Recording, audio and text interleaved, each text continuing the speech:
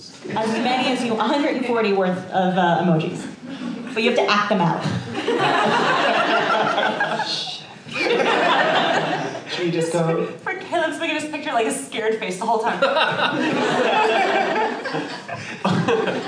No, yeah, it's the monkey. No, like, I really love this book! Can we just go down the line? I feel like we're already off track. How about that? Hi guys, I'm Marissa Meyer. I'm the author of the Lunar Chronicles, and my new standalone novel, Heartless, is coming out next year. Oh, that is way more than 140 characters. I forgot that this was being great. Heartless is a prequel to Lewis Carroll's Alice in Wonderland, telling the untold story of the Queen of Hearts.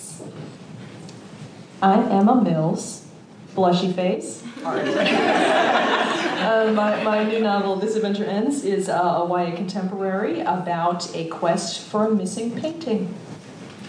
I'm Caleb Roehrig. My novel is Last Seen Leaving. It's about a boy with a secret, and as he is trying to figure out what happened to his missing girlfriend, he learns secrets about her and has to face the truth about himself. RuPaul's Drag Race gif at the bottom. That's a good one. But which gift? Pick your favorite. I mean, all of them can apply here. I'm Anna Banks, wine glass emoji, I guess. And I wrote this book called Nemesis. It's about a runaway princess who has the power to either save the world or destroy it. Bum, bum. I'll go with option B. Dark. Speaking of Twitter, you guys might have seen we did a Twitter chat last week, the Mash Fierce Reads chat, and in the midst of talking about books and writing and YA, Hogwarts houses were brought up. Woohoo. So I think that everybody here would love to know everyone's house affiliation. And I have a public disclaimer, this is a safe space. There's no wrong answer. Yes. We will not house shame. It's not the house cup. You can also mention Ilvermorny houses and Patronuses. Those are very important. We have a very proud Hufflepuff and Ravenclaw here. Yes, my Patronus is an otter. I don't know. Mine's a Basset Hound. Ravenclaw. Yeah. And my Patronus is the Fancy Feast cat. Yes. I feed my cat Fancy Feast. I feel like we're connected now. My Hufflepuff. Erica. And when I took the quiz, it said fox.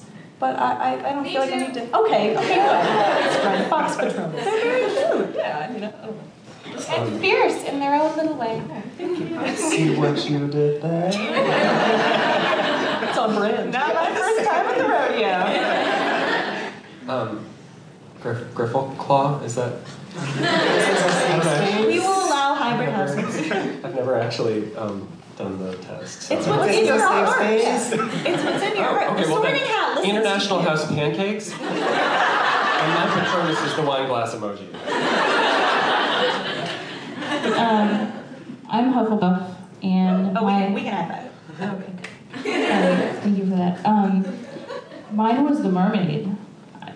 Oh, that's one of the rare ones. Yeah, I don't know what happened there. It knew you're from Florida. I've tried And I wrote about mermaids, so I don't know. I didn't throw the test, so I don't know what happened. No, it knew. You can sense it. Poseidon just did it. Yeah. But enough about other people's books. Let's talk about your books. You all have new books. So I guess in general, can you talk about like what inspired you to write and what drew you to YA in general? It's a big question. Also, what's the meaning of life? Yeah. And you have to answer now. Meaning of life or the other one. You want to go first? Okay, I'm sorry. What inspired us to write or what? Ruined it with meaning of life.